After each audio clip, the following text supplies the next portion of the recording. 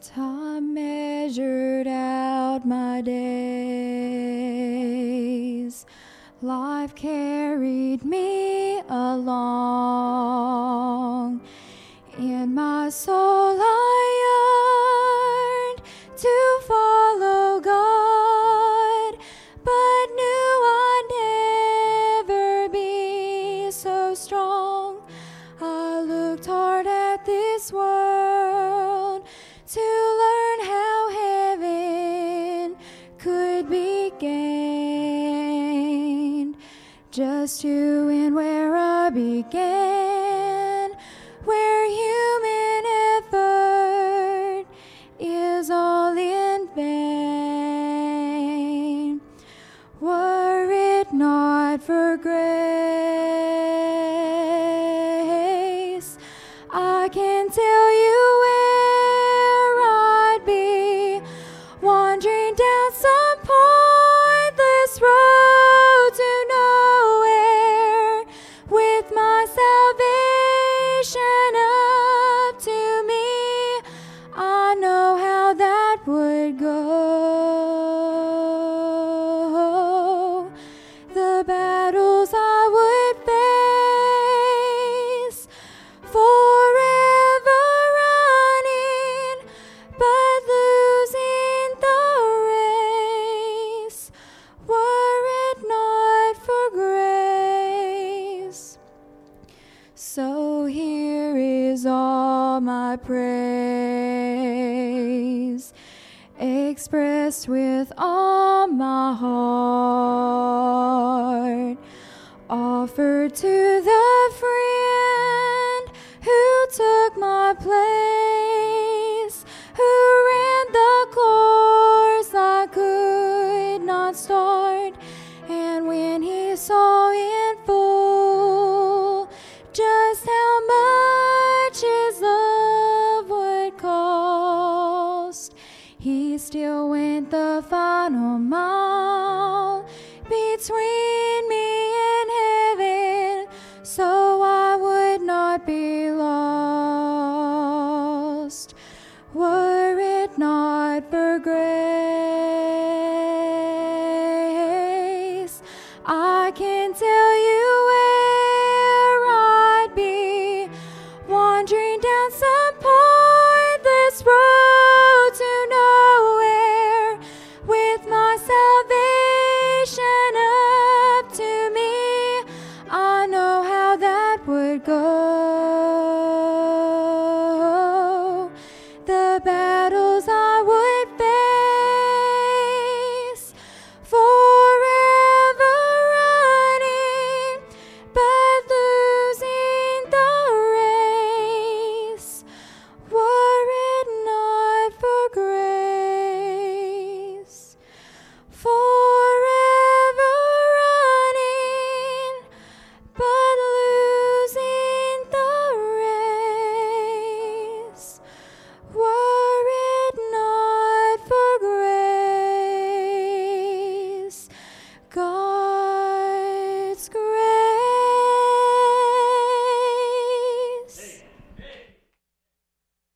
Thank you, Belle. All right. Again, I want to say thank you for your faithfulness to be here this weekend. And again, some folks were, I think it was last night, they were already firing off the firecrackers, the big fireworks and everything going off in our neighborhood. Just be careful, all right, because those things can be dangerous and they can be painful. Back in the day when I was growing up, we used to, I won't say how we lit the firecracker, but it was with something that people kept in their mouths often. But we would light with Mom and Dad's cigarettes, we would light firecrackers and we'd throw them. And I don't know how many times throughout the night, somewhere along the way, I would change it over, the cigarette over to my right hand, and I would light the firecracker and I would throw the cigarette. And it would explode in my hand, and I'd have blisters all over my hand. one night I was out there in, John, remember our long driveway, paved driveway, and my brother and Alex, we were throwing firecrackers at each other. And I don't know why I sat down, maybe I did something, but I sat down on the pavement and he threw one and it bounced and it disappeared. And I thought, well, that's okay, it must have gone out. When it went out, no, it disappeared because it went under me. Yeah, it was just like setting off a rocket. So be careful out there. Be careful out there. So I want you to go to Matthew chapter 28. Matthew chapter 28, verses 18 through 20. We're still this morning on the commands of Christ. This is about halfway through the commands of Christ today. And it says in Matthew chapter 28, verse 18 through 20, and Jesus came and spake unto them, saying, all power is given unto me in heaven and in earth. I've read these verses a whole lot of times over the last several months and read them to you. But because they're so fresh in my mind, I can't even tell you how many times I've used these verses that we're going to finish reading here. I've used these verses to encourage somebody else or to encourage myself. Because it says, all power is given unto me in heaven and earth. Jesus said that he has all power. Not some power, not most power. He has all power. And then he says, go ye therefore and teach all nations, baptizing them in the name of the Father and of the Son and of the Holy Ghost. And so he gives us a command. And then he makes it very clear, verse 20, I love this, teaching them to observe all things. And so whatsoever I have commanded you, and all things whatsoever I commanded you, is not just these little commands, this one command here of go and teach and baptize and teach. It's all things that I've commanded you, and that's what we're doing right now. We're on number 25 of the commands of Christ. So teaching them to observe all things whatsoever I have commanded you, and I love this, and lo, I am with you always, even unto the end of the world. Amen. So all power is with us always. Have y'all heard that before? Okay, say it with me. All power is with us always. And that's a very encouraging thing. I don't care what you're going through. All power means we are superior to whatever we're having to endure. And so, and it's not us. It's God's power. It's the power of Jesus Christ through us. And so, the last few commands that we covered lead us to this 25th command, and we're halfway through. But honestly, I'm not going to go through them all like I do sometimes. But I'm going to give you the last two or three because they lead right to this one. And I'll have a word of prayer and we'll get started. Father, I pray that you bless this morning. Holy Spirit, a little tired today. The body's a little tired. Mine's a little tired. It's been a long week, but we've accomplished a lot here. So, Lord, I ask you right now that you give me clarity of mind and strength of body, and you would guide my mind and my thoughts. And Spirit of God, I yield myself to thee and ask you to fill me with your presence. Anoint me, as I've asked you so many times already, with fresh oil for this moment, for this hour. And then, God, I ask you in the name of Jesus that you'd wrap your arms around us as a mighty hedge of protection, and that you'd turn back every evil that would try to snatch away the truth today. Please. In Jesus' name, amen. You see, the number 22 was this. It's for us to hear God's voice. Let him that hath an ear, let him hear. And so, and God made, that was so vital that we had the right ears to hear. And as I said, when we preached and taught about this, there are a lot of voices out there. There are a lot of voices, and I'll be honest with you, there are a lot of deceptive voices today. You need to ask God to give you wisdom and to clear those voices away from you. There's a spirit of deception in this world. People are believing the most incredible things without evidence, without proof, without any substantial, any substance to back up what their belief system. They just simply believe it because they choose to. They believe it because they want to. They believe it because it's what they desire. And so, but we need to hear God's word, God's voice. Let him that hath the ear, let him hear. And what does he say that we would do, or that we should do? That's command number 23. He says, hear me, and I'm going to tell you what to do. Number 23 is come unto me. and take up my yoke. And so he says, listen to me. And the very next thing he tells us, the very next command he gives us is, come. Come unto me. And again, as I've said already, too many of us are saying, Jesus, you come to me so I can have you the way I want you. But he says, no. He says, no, that's not the way it works. You come to me. Come unto me and take up my yoke. It is amazing how we're trying to bring Jesus into our yoke. But our yoke is a burden, and our yoke it makes us weary. And Jesus will not get in our yoke, but he'll let us in his. And so, what will keep us from his yoke? Well, the very next command, the leaven of the Pharisees. He says, take heed and beware the leaven of the Pharisees and of the Sadducees. Listen, what's going to keep us from coming to Jesus? What's going to keep us from being with Jesus and walking like Jesus and talking like, what's going to keep us from that? The leaven of the Pharisees. And that's the lies and the deception that's coming back again. That's why he says you better keep your ears right. You better have ears to hear, because those voices are speaking the leaven. They're speaking the lies, the deception, that they're trying to confuse us. So this all is preparation for the next command. All this just leads to, and look, this is the way God has done this, the way Jesus is doing this. He takes us through 3, 4, 5, 6, 7, 8 commands sometimes in a row where they just build upon each other. Then he may shift gears a little bit, but then the next several are going to build upon each other again. Now, here's the next command. If any man will come after me. Now, he's already said, come unto me, right? Now he says, if any man will come after me, here's how you got to do it. Let him deny himself and take up his cross daily. You know what? Every word in this Bible is very important, folks. And, he doesn't just say, we'll say it all the time, and take up the cross of Christ. He says, take it up daily. You know why he says take it up daily? Because we're flesh. And can I tell you, we don't make it much more than a day. My old preacher used to say that 7 times a day that he would ask for the Holy Spirit's power. And you know what? He told me one time, I said, why 7? Is it because of the perfect number, whatever? He said, Bob, I'm making about 2.5 hours and I need it again. And the truth is, God says every day we need to decide all over again that we're going to take up his cross. And he says, why are we taking up his cross? How do we?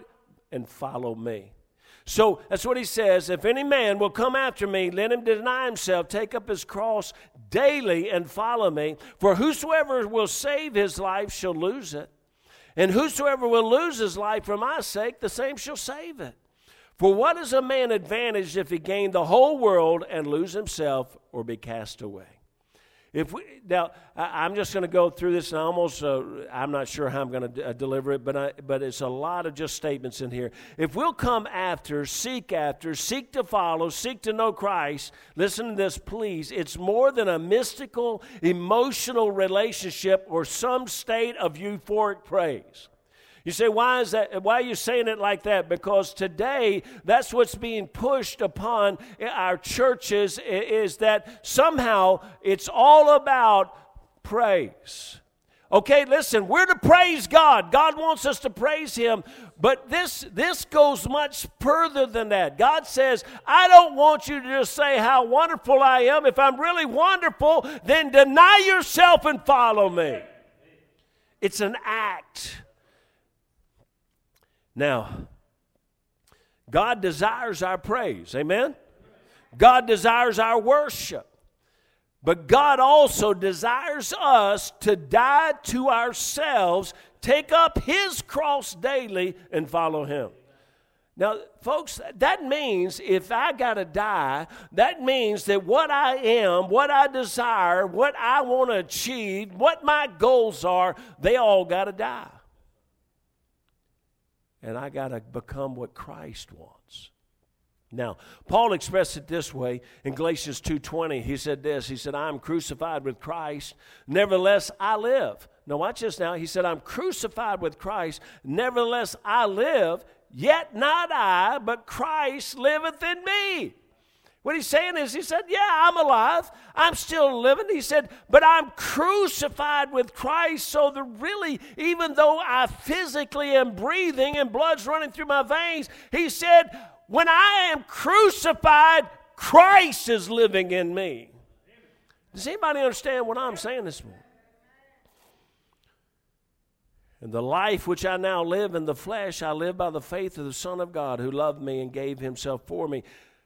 Now, the statistical facts of what we're dealing with today, and I'm going to just give you a little bit of statistics just to kind of throw this out. The incidence, and you may not understand this terminology, maybe you do, but the incidence of a narcissistic personality disorder is nearly 3 times as high for people in their 20s today as for the generation that's now 65 and older. How many of you in here are 65 and older? Okay. I can't believe you'd admit it. Can't believe you can raise your hand. Now, but listen what it's saying now. For the group that's in their 20s, the narcissistic personality disorder is 3 times higher than for our age group. And that's according to the National Institute of Health. 58%, now listen to this one, 58% more college students scored higher on a narcissism scale in 2009 than in 1982. 58%. Now you're saying, well, what in the world is narcissism? It's this. It's a mental condition in which people have an inflated sense of their own importance, a deep need for excessive attention and admiration. They normally have troubled relationships and a lack of empathy for others. You know why they have a lack of empathy? Because they don't care. It's about them. That's a narcissistic personality. And it says that 58% more college students scored higher on a narcissism scale in 2009 than in 1982. It's been said that the millennials got so many participation trophies growing up that a recent study showed that 40% believe they should be promoted every 2 years regardless of performance. You see, okay, now listen to me. This is not an attack on a specific age group. It's the mentality of the world in which we live today. This is the world in which we live. It's been, okay, one person wrote a book about it, and it said the generation, the greatest generation, not the greatest generation, but the baby boomer generation, they said really became the me generation. There was a lot of rebellion because it was me. They say this generation, this time period of our life, which the more are alive today in this generation, they are the me generation. It's all about me, triple. Now, that's the world in which we live in today. And it's really not an attack against a specific group. It's just the mentality that we live in. One reason why it's this me generation is the truths of God are not being taught anymore. It's what it comes down to, because even this right here, I'm telling you, people are going to church their whole life and have no concept of what Jesus has said. They're going to church and they're listening and they're doing their routine of religion, but they're not hearing the truth of what Jesus said that we're supposed to be and to do. Secondly, social media has created a venue for feeding the me attitude while garnering a following that will support and agree with the me attitude. You see, the social media has created this environment so that at any moment when you need to have people think about you for a moment, you can just write something, whatever you want to write. You can find a few hundred people that are going to think you're great. This, folks, it is a selfie-crazy world. They say that in the 1950s, you walk into somebody's house and there'd be a maybe one family portrait. There might be a wedding picture in there. You walk into a house now and it's an average of 85 pictures of themselves. Now watch, it's all about us. Now I'm not talking about y'all. I'm just talking about all those bad people out there. Number 3, the church has gone past. Now listen to this. The church has gone past come as you are to a position of stay as you are. Listen, I am all for those doors being open to anybody. Come on in, just as I am, without one plea. Come on. But we're not really a church if we don't tell you how to change from what you are. And it's not to be more like us, it's to be more like Him. He didn't say, come unto the preacher. He didn't say, come unto Brother Bob. He would never say that. He didn't say, come unto anybody. He said, come unto me. The church has gone past this come as you are, and I'm all for that, to a position of stay as you are. Christ did not die that we might live unto ourselves, but rather He died that we might die unto ourselves. And we're so confused on this right now. We believe Jesus came to give us what we want so we can live unto ourselves. No, He came so we could die to ourselves. My life should not be, I started to say my wife should not be. She shouldn't either. My life should not be one more selfie. But rather my life should be a picture of Christ. Therefore, I must die daily. I must take up the cross of Christ. The cross, listen to this, the cross was not a trophy. The cross was not a prize. The cross was not a way to become famous. The cross was and is the ultimate sacrifice. Therefore, I must be willing to say, I am crucified with Christ. Nevertheless, I live, yet not I, but Christ liveth in me. To allow myself to be crucified with Christ, I must follow the example of Christ. Matthew 20, verse 28 says, even as the Son of Man came not to be ministered unto, but to minister, and to give His life a ransom for many. He came to sacrifice, and Christ came not to be served, but to serve.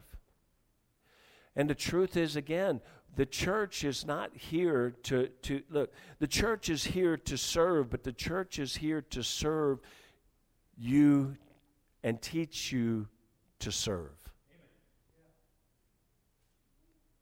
You know, one of the things that I had to deal with in the Salem ministry was I had these guys that were military, and they were great guys, and but so many of them came in that when they came in, they were used to the military taking care of their food, taking care of their clothing, taking care of their housing, taking care of everything.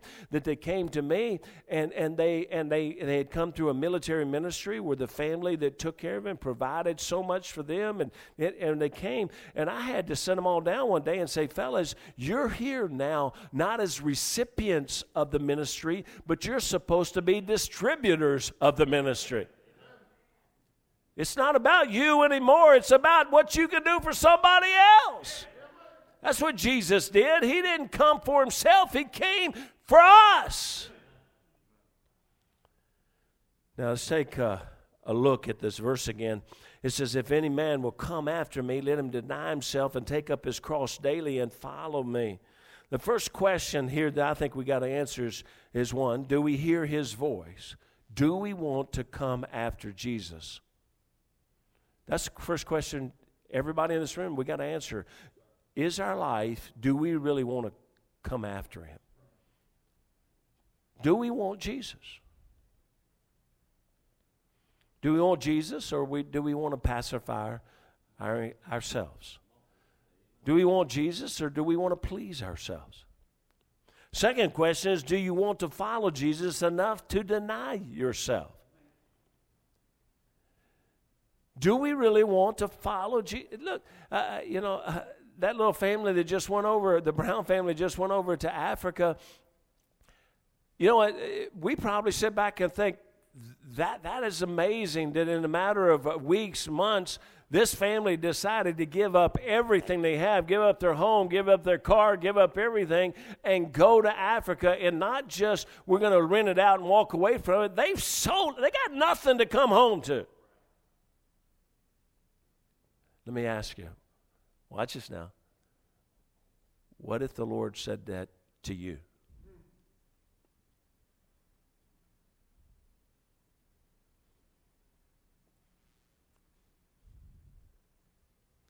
Third question, are you willing to take up His cross daily?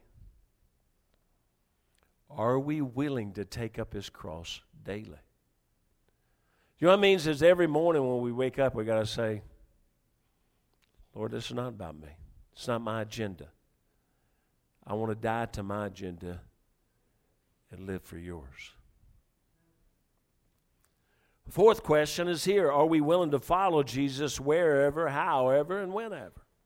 And again, I say, if He came and just said, okay, it's time for you to sell everything and take off and serve me, you say, Brother Hooker, God wouldn't do that. Tell the Browns that.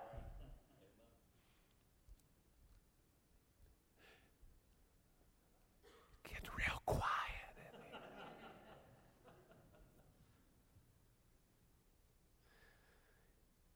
If you answer yes to any or all of these questions, it will take sacrifice. You see, Jesus is again our ultimate example. In a great sense, and honestly it was through studying this, the first time it really registered in my mind that we always say, we put Him on the cross, but in a great sense, Jesus crucified Himself. Listen to this, Matthew chapter 26. Then said Jesus unto him, put up again thy sword into his place, for all they that take the sword shall perish with the sword.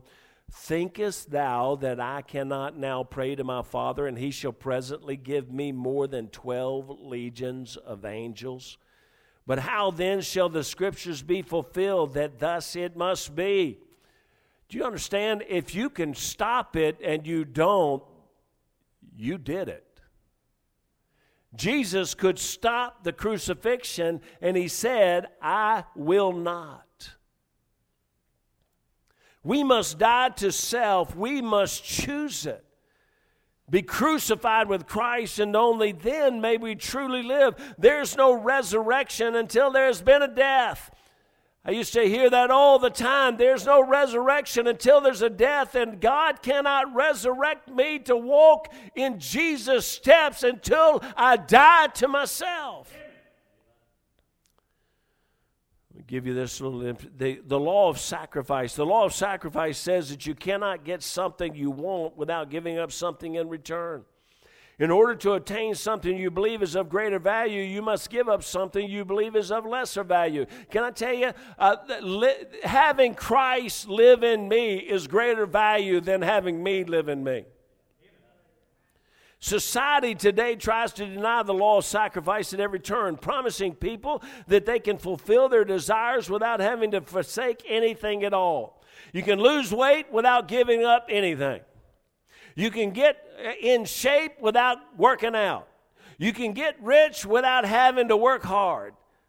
The denial of the law of sacrifice is at the heart of the things. Right now, in America, we don't want to sacrifice. That's why Americans have $886 billion in credit card debt. And that's just my cards. There's also a price to pay. If you want to lose weight, let me help you. You're going to have to change what you eat, and you're going to have to exercise. And if you want to get in shape and you want to, as they say, get ripped, you're going to have to work out regularly. And if you want nice things in life, you're going to have to work hard and save your money. If you want a great marriage, you're going to have to live for God and live for your spouse and die to yourself. Sure, sometimes fame and good fortune can just kind of drop into your lap. But listen, the law of sacrifice is not an absolute like the law of gravity. But I can tell you this, and this one man, Frederick Douglass, made this statement. And I don't know who he is, but it's a great statement. A man at times gets something for nothing, but it will in his hands amount to nothing. If you didn't work for it, it don't mean much. Anybody that's ever worked hard to get something that other people use regularly that didn't pay for it, you know what I'm talking about. They use it and abuse it because they don't know how much it took to get it.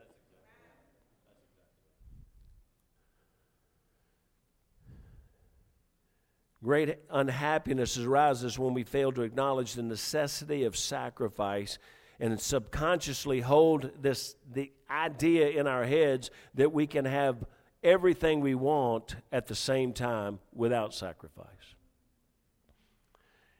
It's a foolish belief being propagated that you can have a great marriage without giving up anything. We deal with it all the time. And here's what we've got. We got two entities and two worlds, and they're never going to give up anything of their worlds, and they want to call it a marriage. That's not at the very most. It's some sort of business relationship.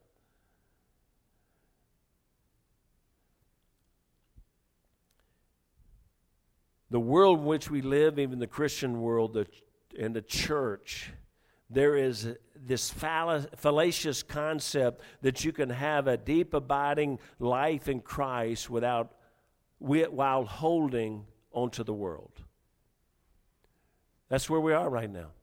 And listen, folks, I want to challenge you. Everybody, wake up for me for a second. Okay? Listen. Do you want to have a walk with God? Do you want to have a relationship with Christ? Do you want to know Christ? If you want to know Jesus Christ, listen to me, it's not going to just happen. We've got to, these commands, we got to come unto Christ. We got to die to self. We got to take up our cross and we got to follow Him. And then we can have the relationship we want. It's not going to just happen while we continue to live the way we want to live. It just doesn't work. And the truth is, that's why we've got so many out there that I'm telling you, and I warn you, you need to be prepared. The next wave, I believe, unless revival, now we're praying for revival in our nation, but the next wave in America is the same next wave that came into Europe and came into England, and that next wave is atheism. Because when you don't commit to God, there's no blessings from God. There's no reality of God. When you won't die to yourself, and you won't die to yourself if you don't understand who He really is. And if there's no commitment to God, well, what's going to happen? Look at the Old Testament. Look at the Israelites and the Jews. They would turn their backs on God. And they would go into judgment, and there would be captivity and punishment and wicked kings. And all of a sudden the people would turn back to God. And they would come back to God, and then they'd come back, and then God would prosper them, and they get prosperous. And as soon as they got prosperous, they turned their back on God, went away again. Well, that keeps going until finally there's a generation that comes up that doesn't believe in God. Because why would He let all this happen to us? He lets all that happen to you because you don't care about Him. Matthew chapter 6, verse 24 says, "No man can serve two masters, for either he will hate the one and love the other, or else he'll hold to the one and despise the other. You cannot serve God and mammon." That's a pretty clear statement, isn't it? You cannot serve God and mammon. And look, if you don't know what that means the world. It's not money. It means the world system. You can't love God and say, "I love God, but I'm going to live in the world." You can't do it. God says, no. You're going to love the one. If you love one, you're going to hate the other. The latter part of this command said it in this way. He said, whosoever will save his life shall lose it, and whosoever will lose his life for my sake, the same shall save it. For what is a man advantaged if he gain the whole world and lose himself or be cast away? You have to lose to gain. And if you hold on to your life, it will always be, listen please, if you hold on to your life, it will always be your life, never his. When you live and die, it is never more than your life. What advantage have you, God says, when you live your life and you never give your life to God? He said, what advantage have you? What good is this doing you? Well, you don't understand all of the things I possess. I understand this. Everything you possess, including your own life, is going to vanish away. You may gain, but all that you gain will vanish away. All that you seek to hold on to, you will lose. You lose yourself, your family, your marriage, your children, your home. And just a couple of little quotes here, and I'm almost done. And these are my quotes that I created. So, hey, if you like them, tell me about it. If there is no willingness to sacrifice, there will never be a commitment to greater and more godly things. If there's no willingness to sacrifice, we'll never commit to anything greater. If we're not willing to die daily for Christ, we will not live for Christ. We can say we are. Oh, I love Jesus, and I love Him, and I love to praise Him. Listen, unless you're willing to die to yourself, you don't love Him, and you're not living for Him. The worst thing, and please get this, the worst thing about a generation of Americans that refuse to sacrifice is that there will be a generation, most of whom who will never surrender to the call of God. You know what? The reason I preach the way I do and the reason I keep doing what I'm doing is because I want this church to always be a place where the Spirit of God speaks to young men like Josh Brown. Where the Spirit of God speaks to a man in his middle years like Roy Thompson and says, you're going to go to Romania to be a missionary. Where the Spirit of God is bringing to us Patrick, who's going to be later on this year moving here, and he and his family as they prepare to go to Germany. You know, watch us. As the Spirit of God touches our young people to go to Bible college and go to prepare to serve God with a life. When you have a generation that refuses to sacrifice, there will be a generation, most of whom who will never surrender to the call of God, who will never commit to the mission field, who will never give up career, wealth, and prosperity and popularity to serve God with their lives. That's the danger that we're running into right now, folks. If we will not sacrifice, then we will not commit. If you're not willing to sacrifice for God, listen, if you're not willing to give up a little for God here in America, you're sure never going to give up everything to go someplace else. And listen, I'm not even talking about going to the mission field. I'm talking about here in America, surrendering to serve God with your life. I'm talking about saying, having young men and young women say, I give my life to Christ. We're not going to have that. And can I tell you, it's really diminished everywhere I go. It's really diminished the young people who are willing to set that phone aside and set that computer aside and set all the technology aside and say, whatever God wants from me, I'm willing to do it. It used to be there was a lot of kids that said, and listen, I understand that some of those kids fell away. I understand that some of them didn't follow through. I even understand some might have made emotional decisions. But bless God, we're getting to the point where none of them are willing. Because we're not ready to die to self. And you say, well, why are you speaking to us? Because none of us are teenagers. Because our children find out whether sacrifice is real and worth it through us.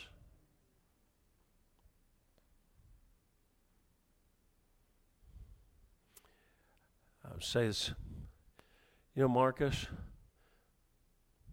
You don't know how much of a statement that you made just this morning to your children. You say, what'd Marcus do? He wrote me this week and said, I hear you needing bus drivers. And so I called him back this morning and said, I need a bus driver this morning. I said, we got to meet at 9 o'clock. He said, I'll be there at 8:30. That was a sacrifice. That bus, we don't have air conditioning on those buses. But your children see that sacrifice and say something's real. It's so very important that we understand that when we stop sacrificing, and can I tell you, that's what's destroyed a whole lot of young people, is about the time when they really need to see whether you're real about this thing. When it hits the teenage years, that's when most parents start getting weary and start getting comfortable in life. They may have made a few sacrifices along the way, but now it's time to relax. I'll be honest with you. It's time to relax in heaven. Amen. Right now, we're supposed to be dying to self. I'm afraid that if things don't change, there will be a generation who will reject God and His Word. We will be a part of that generation, or we'll be the ones who change the generation.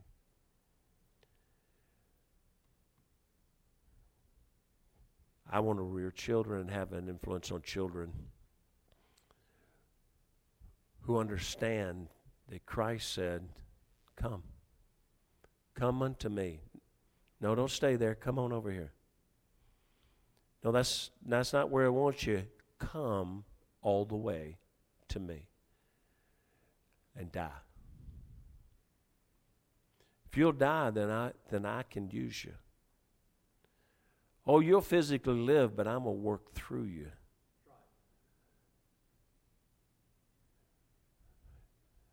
But He's talking to us too, not just young people. Like it or not, God expects our commitment to Him, and He expects our commitment to be to Him, not to ourselves. So the question comes, the final question, are we willing to commit to Christ? And that's more than just saying, I love Jesus. I'll even praise Jesus. But is that really praise when we come to Him? Well, we really don't come to Him. When we praise Him, but we've never come to Him. You don't say this and I'm done.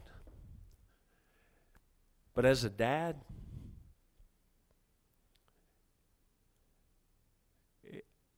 it actually hurts my heart when I have a child who is straying from the principles of God, or from even the principles and the morality and the decency. If I have a child that's straying from that, they can sit back in that life and tell me how wonderful I am.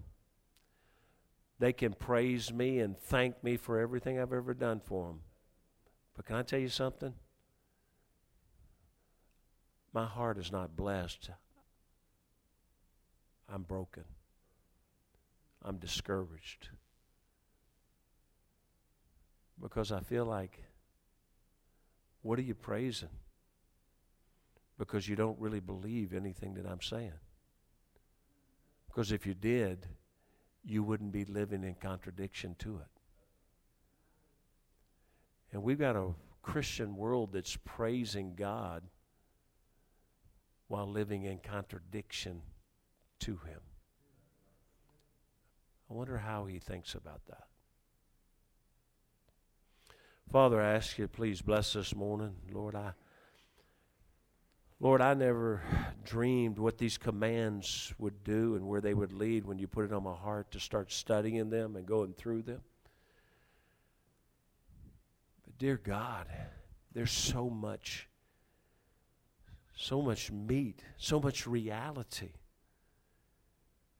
in these commands. And before you ever got to this command, you set us up, because you said, if you got ears to hear, you better hear.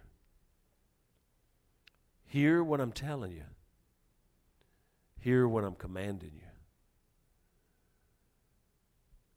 Because it's going to come to a point that if you don't hear, what advantage have you gained? What advantage have you gained if you gain the whole world and lose your own soul? Father, if there's anyone in here this morning that